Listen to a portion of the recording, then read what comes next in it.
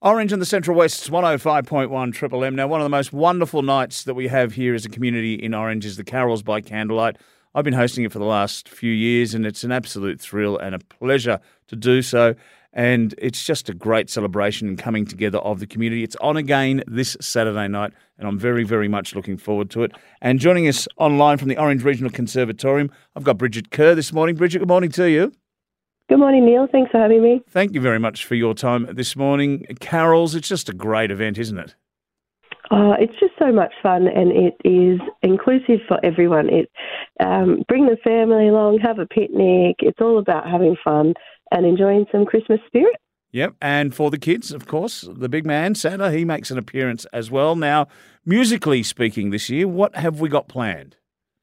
Yeah, so we've got a big band that will play all the carols for us, and some very talented soloists will be joining us.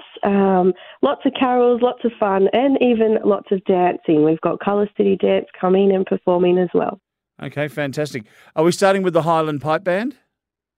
We are, yes. Yep, they'll be kicking us off at 20 to 7, followed by the Orange City Brass Band, and they'll do a little pre-music before we get stuck into the carols at 7:30. Yeah, fantastic. All right. And if you want to come along, ladies and gentlemen, it's well advised, bring a chair, bring a picnic blanket, and also something to eat. It's an alcohol-free event, ladies and gentlemen, so do keep that in mind. And it's a family-friendly event too. And so what time do you reckon people should get there, get their position, get set up? Oh, look, we've got jumping castles, face painting, merry-go-rounds, all of that starting from 4 p.m.